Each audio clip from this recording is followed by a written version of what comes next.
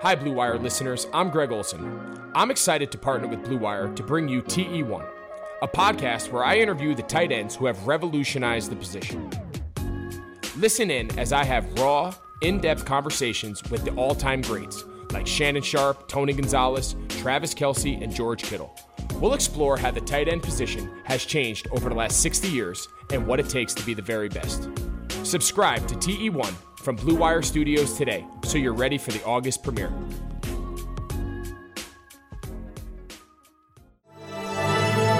Blue Wire. The Philadelphia 76ers select Joel Embiid, Ben Simmons. Here comes Simmons between their legs. Embiid! The power for Simmons! Wow, what a play! Welcome, everybody, to another episode of the New Slant Podcast. I'm your host, Kyle Neubeck. This week, our podcast being brought to you by our friends at BetOnline and Deal Dash. If I could just get through the opening sentence of the podcast without bungling it. So thank you to Deal Dash and BetOnline for keeping our lights on. With me, as he is every week now, with the experience of having watched the Sixers do the same stupid shit they do at home and on the road in Orlando, my buddy, my pal, Seamus Clancy. Seamus, how are you? I'm empathetic to your issue that words are hard to say. Listen, you would think we don't host a podcast, but alas, it is part of our weekly routine, and I'm still trying to figure out how to do this thing. So not exactly a good job by me to open it up. And not exactly a good job by the Sixers to open it up in Orlando. So I guess we share that in common. So Seamus and I are recording this Wednesday night around, we'll say about 7:30 or so. The Sixers a little while ago finished up their game against the Washington Wizards. They moved to 2-1 in their first three games. I think people are about as disappointed with their performance so far as you could be with a team that won 2/3 of their games. This is the worst 2-1 of all fucking time.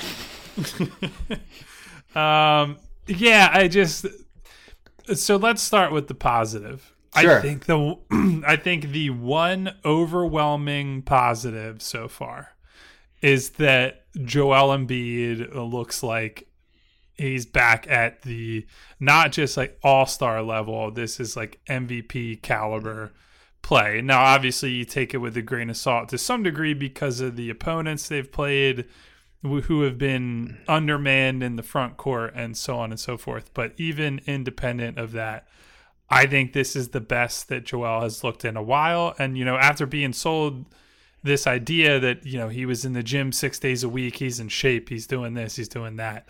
It's refreshing for all that to be said and for Joel to come out and actually deliver on that. Well, if he could play against Miles Turner and one of the Zeller brothers every game for his career, he'd have a handful of MVP trophies in his cabinet. He owns Miles Turner. I would love to, at some point, play them in a playoff series and just watch his ass get played off the court as it did this past Saturday. But after Joe, that's when all the issues start to fall, right? Yeah, listen, it's great that Joel has put up a bunch of double-doubles, and his passing's great.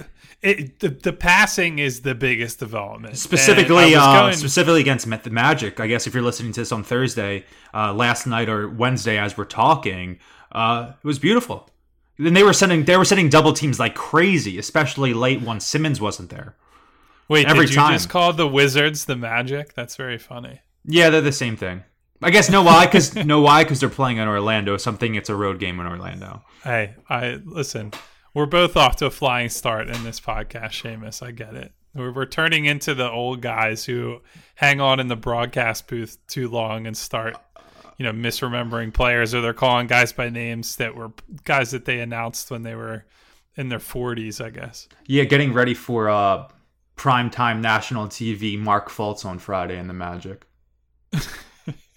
But to your point, so I think, yes, everyone, I don't want to say everyone. There have been a couple guys who I think have been good in Orlando who we'll get to at some point. But I think beyond just the box score numbers, Joel's passing out of double teams has been as good or better than it has ever been. Why that is is hard to say. I do wonder if some of it is they're playing in empty gyms and it's a little easier to concentrate and hear call outs from teammates and so on and so forth.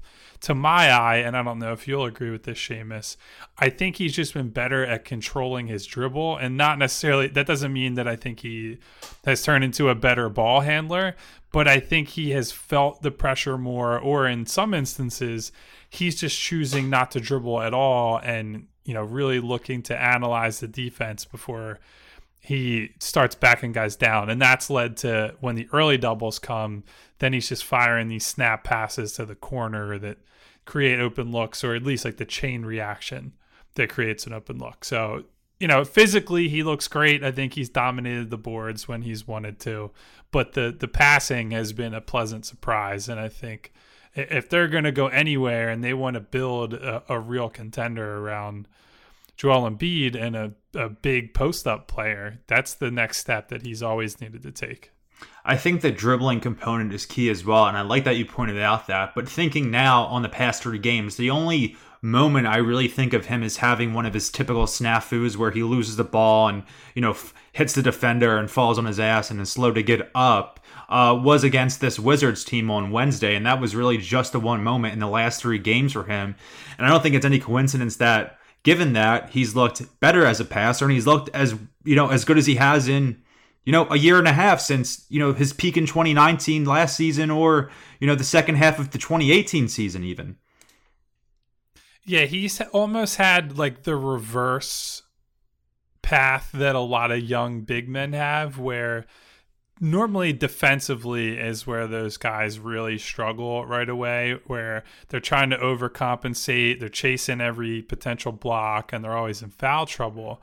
Well, he's on some level like a defensive savant. Some of that because physically he's just so gifted and so big that it's going to be big and play basketball. It's going to be that way. Yeah, it's always helpful. But another part of that is he translated skills from other sports. He's a big volleyball player, and timing and instincts from that translated to basketball. And he's always been good on defense, and he dealt with foul trouble at times and actually fouled out tonight as I say this. That was bullshit. But, yeah, a couple of those calls were especially pretty iffy. The one he fouled out on was there was 10 seconds left and it was nonsense. Yeah, but ultimately didn't really matter. But on the offensive end is where it's been a work in progress, and where I think you see him, or have seen him in the past, trying to force things. He wants to be the hero. He wants to be the guy that's doing all the scoring. And I think he is maybe finally realized that if he just lets it come to him and he uses the attention that's turned his way to make his teammates better, that's ultimately what's going to most help the team. And in spite of all this, he's still putting up, I think he had either 29 or 30 points against Washington. He obviously had the 41-21 game against Indiana where they just couldn't do fucking anything with him. Yeah, and that's a whole different thing. It's unbelievable that Joel could put up a 40-20 game and they would still lose, but this is the team that if they're going to waste a performance like that, could somehow manage to do it. Yeah, that sickens me. That was his second 40-20 game of his career. Not even in that infamous late night ESPN game in the fall of 2017 did he have 40 and 20. I think, actually, I wrote about it in the newsletter, which, why aren't you subscribing to that, is that the last time he had 40 and 20 was in 2018 against the Pacers too, because Miles Turner can't do shit against him. Yeah, it's really amusing because Turner, I think, generally is considered a pretty good defender. Not this year, big men. But in the years, say in 2018, 2019, he was getting buzz for Defensive Player of the Year, and I thought rightfully so on the days he didn't play the Sixers. Not this year. I have a level of cognitive dissonance where I watch Miles Turner play against other teams, and I feel the same way about Anthony Davis. And Anthony Davis is a much better player, just to be clear. But I watch those guys play against other teams, and they do the things that they're good at, and they look like Anthony Davis, for example, looks like an MVP type guy, and then he gets up against Joel, and it's like, if people only watch the Sixers and only see these guys play against Joel, it's like, man, you would think that guy fucking sucks. He doesn't do anything against them. So Yeah, it's the funny Sixers, how individual matchups can slant our perspective on things. it's like Doug Peterson. If you look at it as a whole, he might not be the best coach in the NFL, but when you look up his matchups against Sean McVay or Bill Belichick, maybe he is the best coach in the NFL. But I'm joking there, but Joe is obviously the best big man in the league. He, doesn't get as much buzz as Anthony Davis. He has had, for him specifically, not for just a big man overall, but for the caliber of player we know him to be and believe that he can be going forward. I think it was a down season for him in 2020. It wasn't as good as he was in 2019, and I don't even think it's as good as he was in 2018. I think he's better than his rookie season. He's playing more. He's healthier, but it's been a little bit disappointing for me. And to see him after this, time off, he played 12 minutes in one of the scrimmage games. Out of the 3 of them, sat 2 of them, sat on his ass for 5 months. And I'm not saying that in terms of a laziness for him. All the players were sitting on their ass for 5 months. And then he comes out, and you would think that he needs time to get his legs under him, which has been a huge problem from him coming off of injury throughout his career. And to come right in and have a 40-20 game and then follow it up with 2 nearly 30-point double-doubles, he's killing it. Yeah, and I think there was some feeling of, oh, here we go again with Joel when he only plays that first half. I was there. I think that's a totally natural reaction to have at this point. And so then you wonder, all right, they have this game against Indiana. They're rolling out this new lineup. We haven't really seen much of Joel. What the hell is he going to offer? And then he comes out, and he's been the best player on the floor. I guess you could argue that TJ Warren was in the first game because he scored more points, but I think he didn't do much other than that. So I think he's been the best player on the floor all 3 games so far, and that's what has to happen if they want to even go far in the playoffs, let alone win a title. Joel was definitely the best player on the floor because even if TJ Warren didn't play, another player on the Pacers would have stepped up and had a 40-point game just because they were playing the Sixers. So Joe still stands as the best player in the game.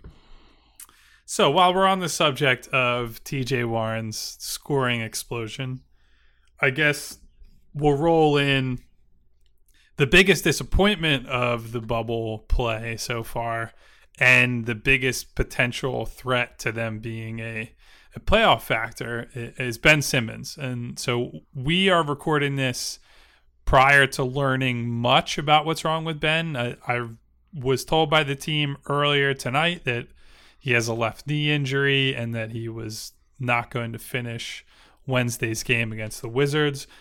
Beyond that, we don't have a lot of information. We don't know how serious it is. So obviously you could wake up tomorrow, hear this, and we can't re-record it after it's out. So bear with us. I'm not gonna be freaking out or anything, but I want us to be cautious in the event that this is serious. The way Woj described it, he said he wasn't feeling pain. There wasn't any swelling. I'm not exactly sure what Brett Brown said to you and Kyle, and we can definitely get into that. But NBC Sports on the telecast did show Ben limping around in street clothes towards the end of the game, in the back of, not on the court, but in the locker room, outside the locker room area. Yeah, he didn't look good. It didn't look positive, but I guess the fact that he didn't have swelling or any like danger signs, sure, yet, we'll say, those are positive. So we can't get too much into the injury stuff. Obviously, Brett didn't have anything additional to provide us after the game either. I think he's sort of a level slightly above where we are right now, but they're.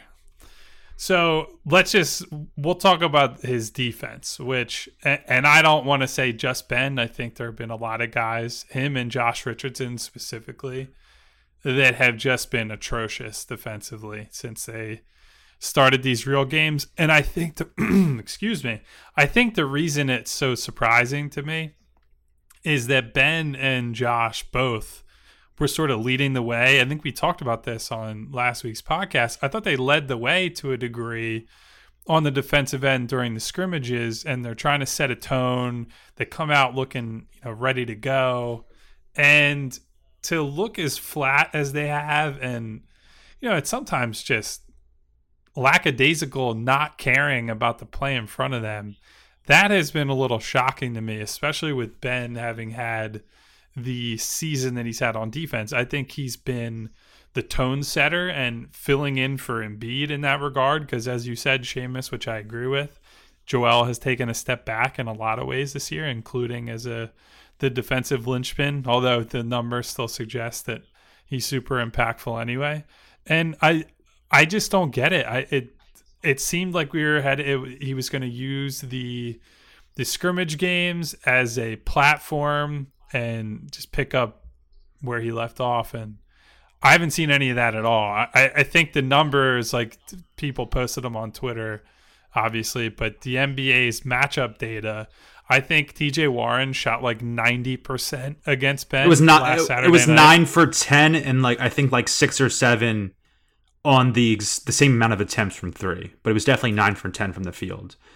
Yeah, and I think DeMar DeRozan might have been 5 for 8 against him on Monday night. Didn't play well against him either. Rich Hoffman from The Athletic tweeted out, I remember that on Ben specifically, Warren had 24 points, and it was on 9 of 10. I'm not sure how many threes, though.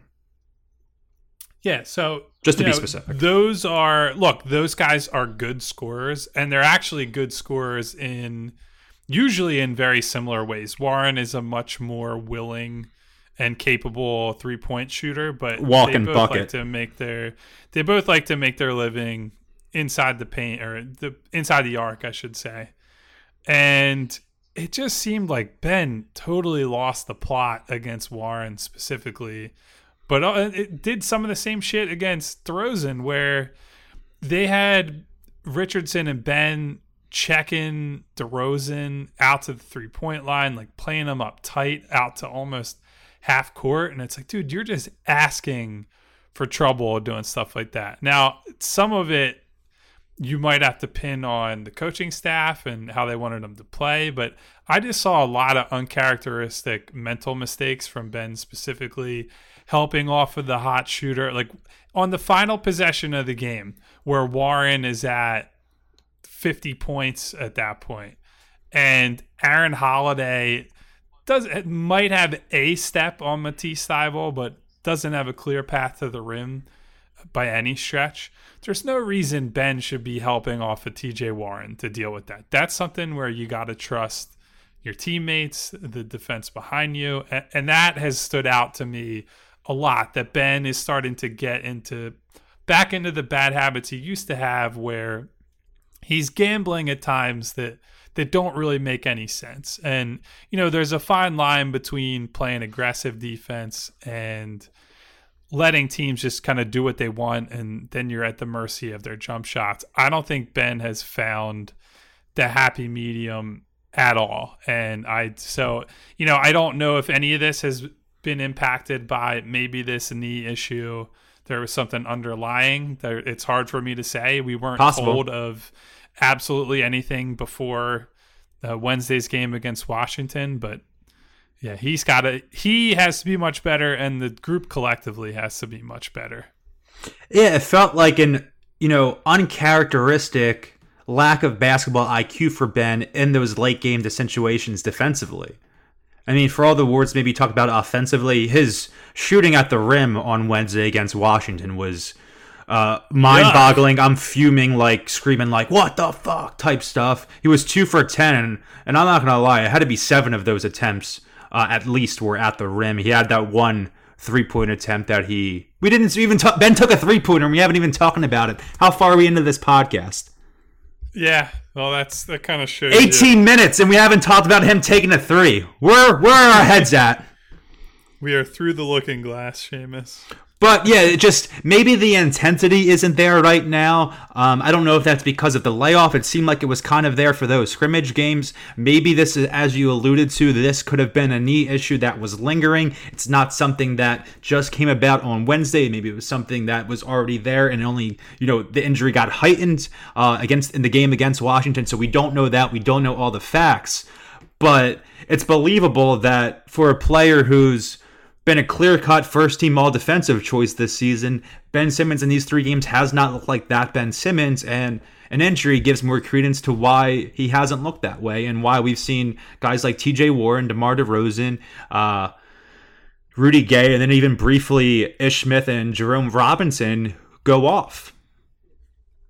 Yeah, and I'll say this. I do think Ben's issues that he had before he came out of the game Wednesday through the first 3 games, I think most of them are very easily correctable, right? Like, I don't think there's long-term issues here for like the playoffs or anything. Yeah, like I think, especially in the game against Washington, I understand not necessarily being 150% balls to the wall in that game, but I just think it's a little surprising given that we have already seen him in scrimmage games, no less, that meant even less than these games do, play harder than this and perform better than this. So I'm hoping that gets fixed. I think, honestly, the bigger concern would be Richardson has not looked good, and his issues have been... It didn't start during the bubble. They've just been like these stupid mental mistakes, and his are on both ends. I know Ben had he has not been good on offense, but I think he's mostly kept his head there. Josh has these stretches where I am just bewildered by whatever he thinks he's doing on that end. Like, I brought up the DeRozan example. A lot of the article I wrote the other day about his defense centered around the idea, like, look, dude, if you're guarding DeMar DeRozan, you should know, like, if the people at home know that guy doesn't shoot threes and doesn't make threes, I know he made the first one since fucking January on Monday night, you don't pick him up out the half court, because if he gets a step on you, you're not getting that step back. Like, for all DeRozan's weaknesses and his stylistic issues as a player, he has a great first step, and he's a super athlete. So if he turns the corner on you, good luck recovering on him. So there's been a lot of stuff like that where I just think Josh, I can't imagine that Philadelphia's coaching staff is sitting down with him and saying, Josh, you know what we need you to do tonight? Play defense on DeMar DeRozan out to like 50 feet. That's just, there's no way. So I don't know what his deal is. Maybe it's just getting back out there and getting the rust off a little bit, but I'd be more willing to say that if it was more of a physical thing rather than just these brain dead stretches where it looks like he's never played basketball before, or at least never seen a scouting report. Did you say Monday was the first time he made a 3 since January? DeMar DeRozan had not made a 3-point shot since, I believe it was January 10th. I thought you meant Josh Richardson, and I was like, oh, no. I tuned out everything you said after that, and I had this confused, like, it was a memeable face. I'm just like looking around my little, spare bedroom office. I was like, there's no friggin' way that's right? Like, and I'm just like, no. I think he sucks, but he doesn't suck that bad. No, listen, I think Josh has been, I don't want to say he's been a disappointment because he hasn't even been healthy enough to be a disappointment for most of this year. It's been hard to get. It's been hard to get a. Well, look, when a guy's in and out of the lineup constantly, and he's thrown into a million different roles because the team can't sucks. Figure out what the fuck to do with this roster. I don't put that all on him, but I do put some of the, basic defensive principle mistakes on him. Before we start complaining too much, we're going to take a quick break to talk about our sponsors, and then we'll be back to get into the head coach, which I'm sure many of you are excited for. So sports are coming back, and so are your chances to bet on your favorite teams and events. We've got the Phillies are out there with their crappy bullpen again. The Sixers are making you look like an idiot if you ever bet on them as a big favorite. And there's no better place to start wagering. There's no better place to start wagering on those two awful Philadelphia teams than with our exclusive partners at BetOnline. You can check out all the odds, futures, and props to bet on, available 24/7. And with the return of sports, BetOnline sat down with former pro players Eddie George, Harold Reynolds, and 7-time NBA champ Robert Horry. See what they had to say on what it'll be like playing without fans in a series they're calling Fandemic. So visit betonline.ag for all your odds and up-to-date sports news. Remember to use promo code BLUEWIRE to receive your new welcome bonus. I'm really struggling with my words today. That's promo code BLUEWIRE. BetOnline, your online wagering experts. Get this guy a beer. Is this the time when we talk about the 2001 Titans, since we mentioned Eddie George? But first, Deal Dash. Have you ever heard of DealDash.com? If you've listened to this podcast before, you certainly have. It's the best, most honest bidding site where you can win things you'd never expect, like you would really never expect, at a price you never believe. They have over 1,000 auctions every day on electronics, appliances, beauty products, home decor, and even cars. I really want a car. I really want a Ford Bronco. I don't have a car right now. Here's how it works. It's like an auction, but every item starts at $0 and only goes up 1 cent every time you bid. The kicker is that the auction clock restarts after just 10 seconds. That means every time you bid, everyone else has 10 seconds to answer or the item is yours. Sounds pretty easy. Sounds like you're getting free money somehow. If you go ahead and buy now, Deal Dash is offering our listeners an extra 100 free bids upon sign up. 100, Will Chamberlain style, on top of their other discounts.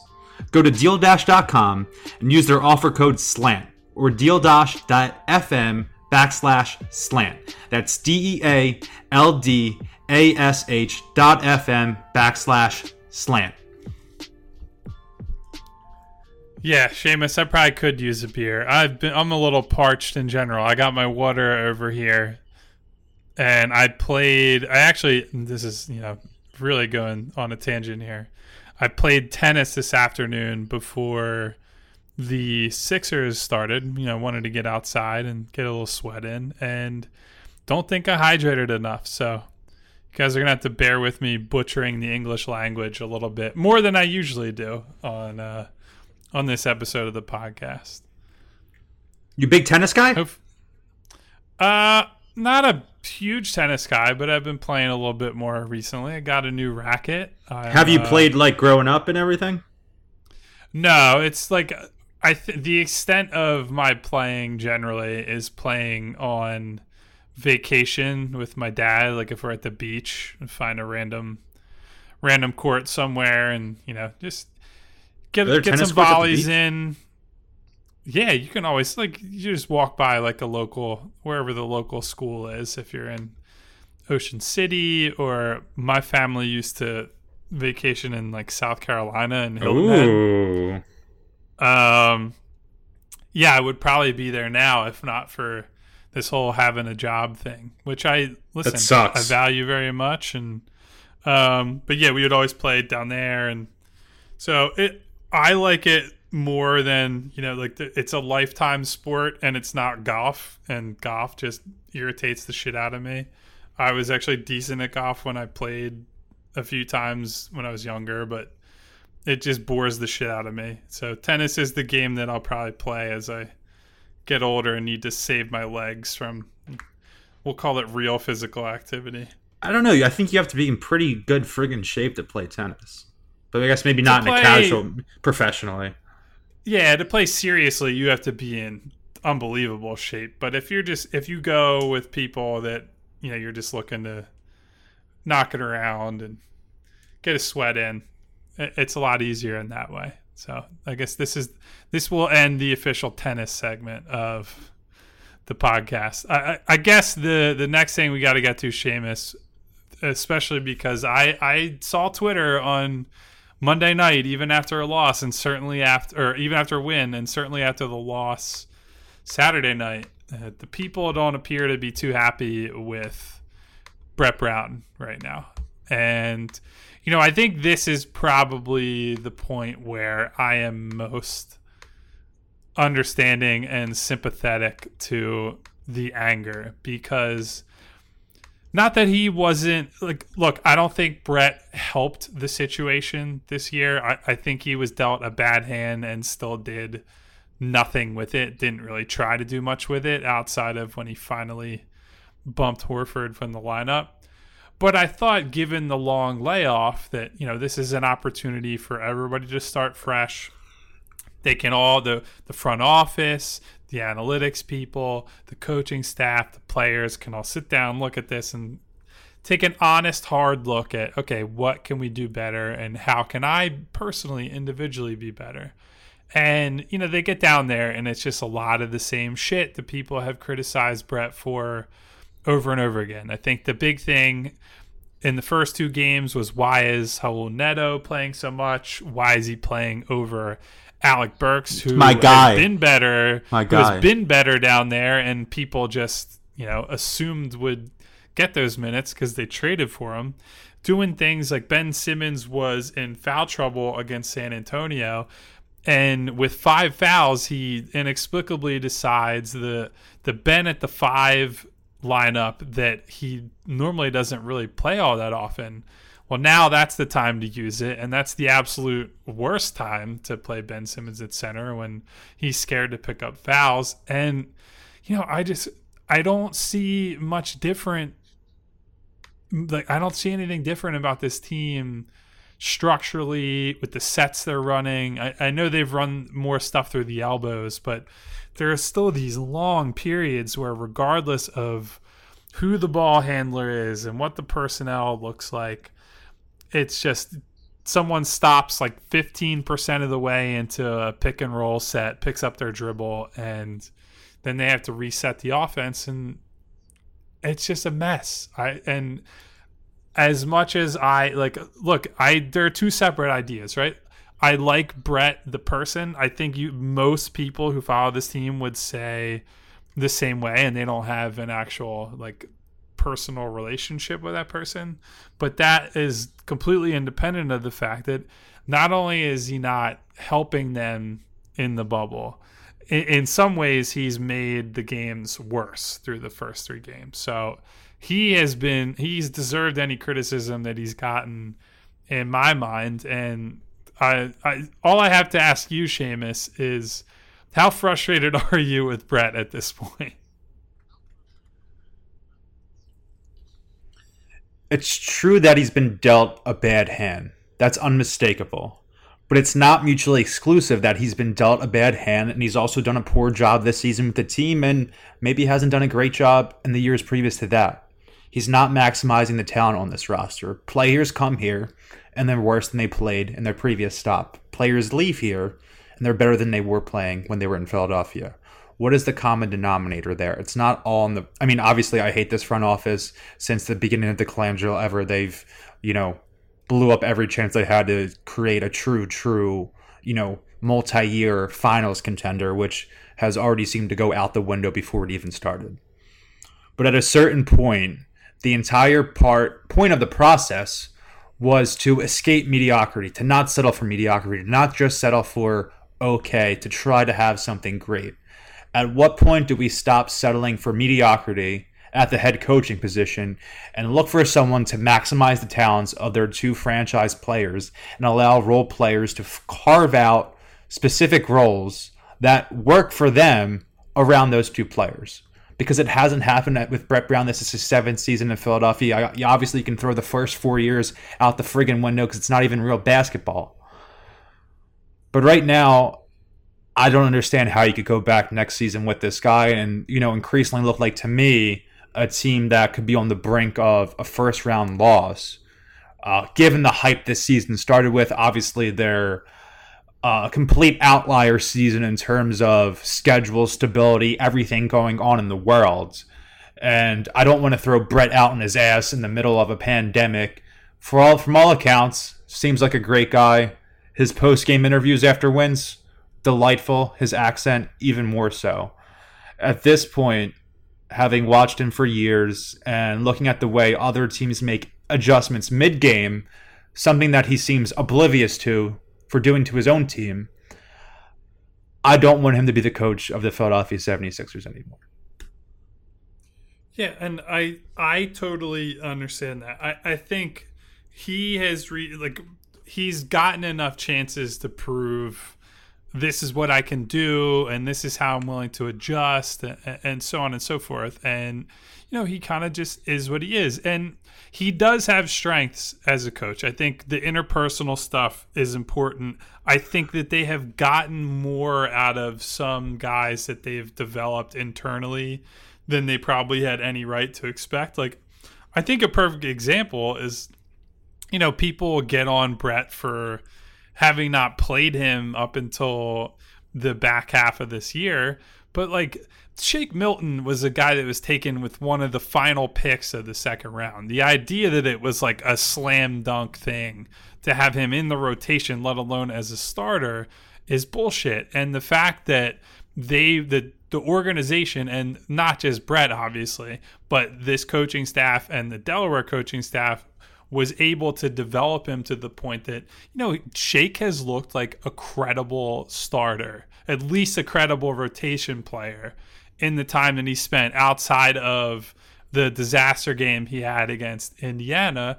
And that's good. Those are things that stuff matters to sustaining a winning program. But in terms of there's the old idea, right, that there are coaches that are good for the early stages of a rebuild and the ascent. And at some point, you probably need the guy who's going to be like the title winning coach and the guy who is going to make the X's and O's adjustments, who's going to demand more of his star players, will challenge them maybe more than Brett has, or at least more successfully than Brett has. I don't always buy into that, but I think if you just look at the landscape here and see what their problems are, we should not be, if you look at the Toronto Raptors, who won the title last year, who have every reason to sit back in these games and say, well, fuck it, we don't really care about these games. We don't have to play that hard. We can take defensive possessions off. But that team plays hard as shit, and they are bought in. Their compete level is high all the time. And then you see the Sixers play the Wizards, and 5 guys are standing on the floor flat-footed and not going after rebounds, and the Wizards are able to hang in the game because of shit like that, because they're just giving up these possessions that they don't need to. That's something that the culture there is fucked up, and that's something that has to change. I don't know that a new coach is going to be the difference there, but we're long past the point that stuff is never acceptable. But for a team that talks all this shit about, they believe they have one of the best rosters in the league, they think they're a playoff team. Playoff teams build habits long before they actually get to the playoffs. And what we see now is the same stuff that you and I and everybody else has seen all season, Seamus. So I just think it ends up reflecting poorly on Brett, regardless of whether it's all his fault or not. And so, look, I sympathize with all the frustration with him. I would love to have seen him host the Larry O.B. Trophy, but that dream is gone. Unless they would need to go on a miracle run, which, this team will all bury them and say they're fucked, and they'll do it just because they just do everything to piss people off. But I hate this team, but is it entirely out of the realm of possibility that Joel goes on a 2011 Dirk run? No. But, they had Rick Carlisle, who outcoached the best player of all time in the finals. So that's a different story, I guess. Yeah, the funny thing is I do think they match up well with a lot of the West contenders. But unfortunately, the East has a couple teams that I think will give them problems. But bottom line here, Brett's had a good run here, despite what people would say. There are not a lot of coaches that would have done better with the wholesale situation here. Correct. And that is something that I think needs to be kept in perspective. But, look, he is accountable for all the issues with this team, just like the players are. And none of this is to say that the players get a pass or that the front office gets a pass. Oh, they certainly don't. I think there is a good case that this whole thing needs a real hard reset in the summer. And I know that would not be palatable to a lot of people. Turning over the roster again around Joel and Ben, turning over the front office and figuring out another GM and another front office after the upheaval that they've gone through since being here. But, they still seem so far from having the right mix of guys around these two. And maybe these two are doomed to fail together, and maybe they do need to end up trading one day. But I don't think that they've even come close to building the ideal mix around them. The closest they got was getting somebody, regardless of what you think about Jimmy Butler's personality, getting that like perimeter alpha dog that can make up for some of Ben's deficiencies, and someone who can make Joel better with the ball in his hands. That is what this team has needed. They have tried to find that in different ways. Remember they traded up for a guy that they thought was going to do that, and that blew up in everyone's faces? Right. And look, that's the most baffling thing about this team or about the front office, is that they seem to know, at least from my view, and you can have, I don't know what your opinion on this, Seamus, that is the right instinct. You want a guy who can be like the perimeter person, who's a scorer, who's also a setup guy, who also can be successful without the ball in their hands. I get conceptually the Markelle Fultz thing. I get the Jimmy Butler thing. Obviously both those had downsides for different reasons.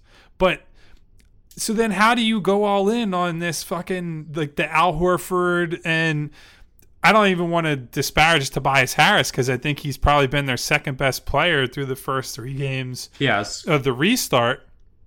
But it's just are you just throwing out the division that you had before? Because I don't think it got worse. If anything, the success they had with Butler and how close they were to beating Toronto validates that whole idea.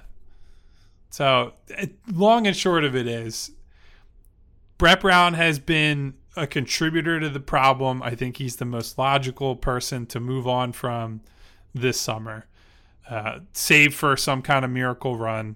But I also think that, the more we see of this group and the more the issues stay the same, the more that you have to look at just another big reset of the org, save for the pillars of the organization. And who are the pillars? Just Ben and Joe to you? To me, it's just Ben and Joe. And obviously, same. I just want to make sure we're on the same page. Obviously, like the guys who are useful, young, cheap contributors, there's no reason to you're gonna have to use those guys to get off of Al's fucking contract, right? Like Shake, Matisse, even like Furkan to a lesser extent. They don't need to keep him or anything, but those are guys that at least have roles, and you're not like actively needing to move them to get better. Now you might have to move them, as you say, Seamus, to clear the deck and figure out bigger moves, but that's just, I guess, how I see it from at this point. Want to finish up?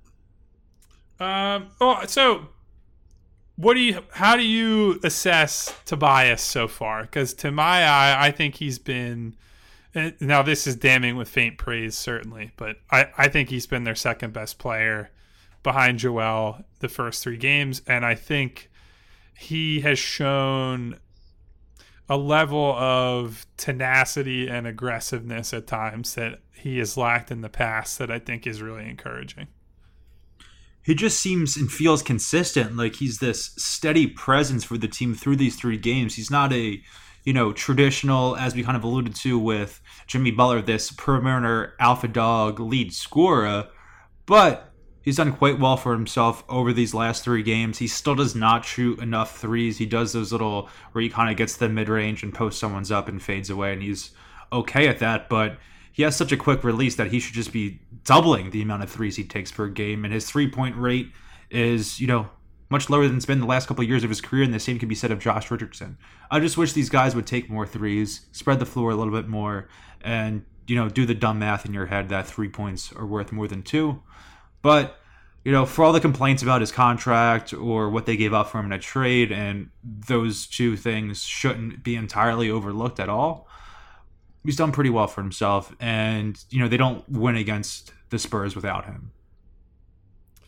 Yeah, and you know what I think has been really important, and you saw this in the Wizards game?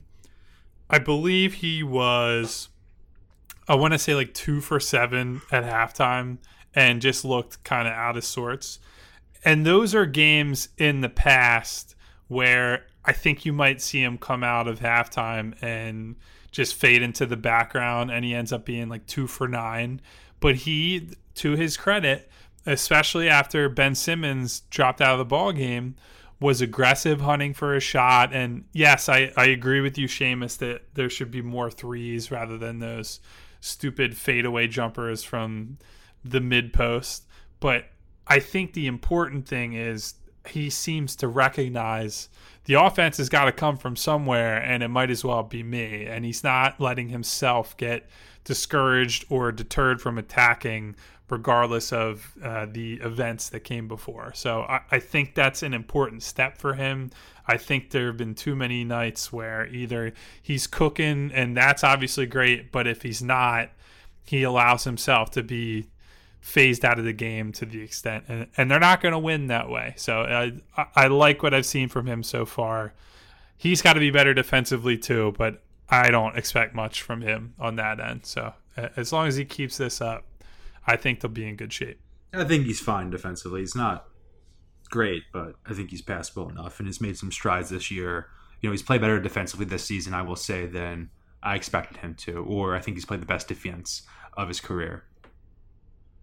Yeah, I mostly agree with that. So do you want to wrap it up with the return of the Rudy Gobert Loser of the Week award? Yeah, do you want to explain the situation? Because I don't want to get anything correct here, because naturally.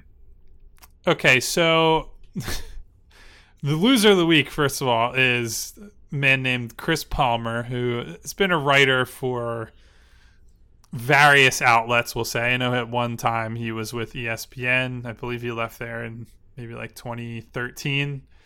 And he's kind of notorious on basketball Twitter for just having some really dumbass takes. I think Sixers fans will probably know him from, he's the guy who, when the Sixers traded Evan Turner to Indiana, he's the guy who said the Pacers are basically unbeatable.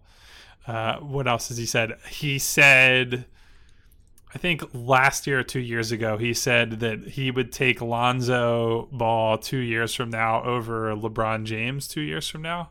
So, you know, we've all seen how that has turned out.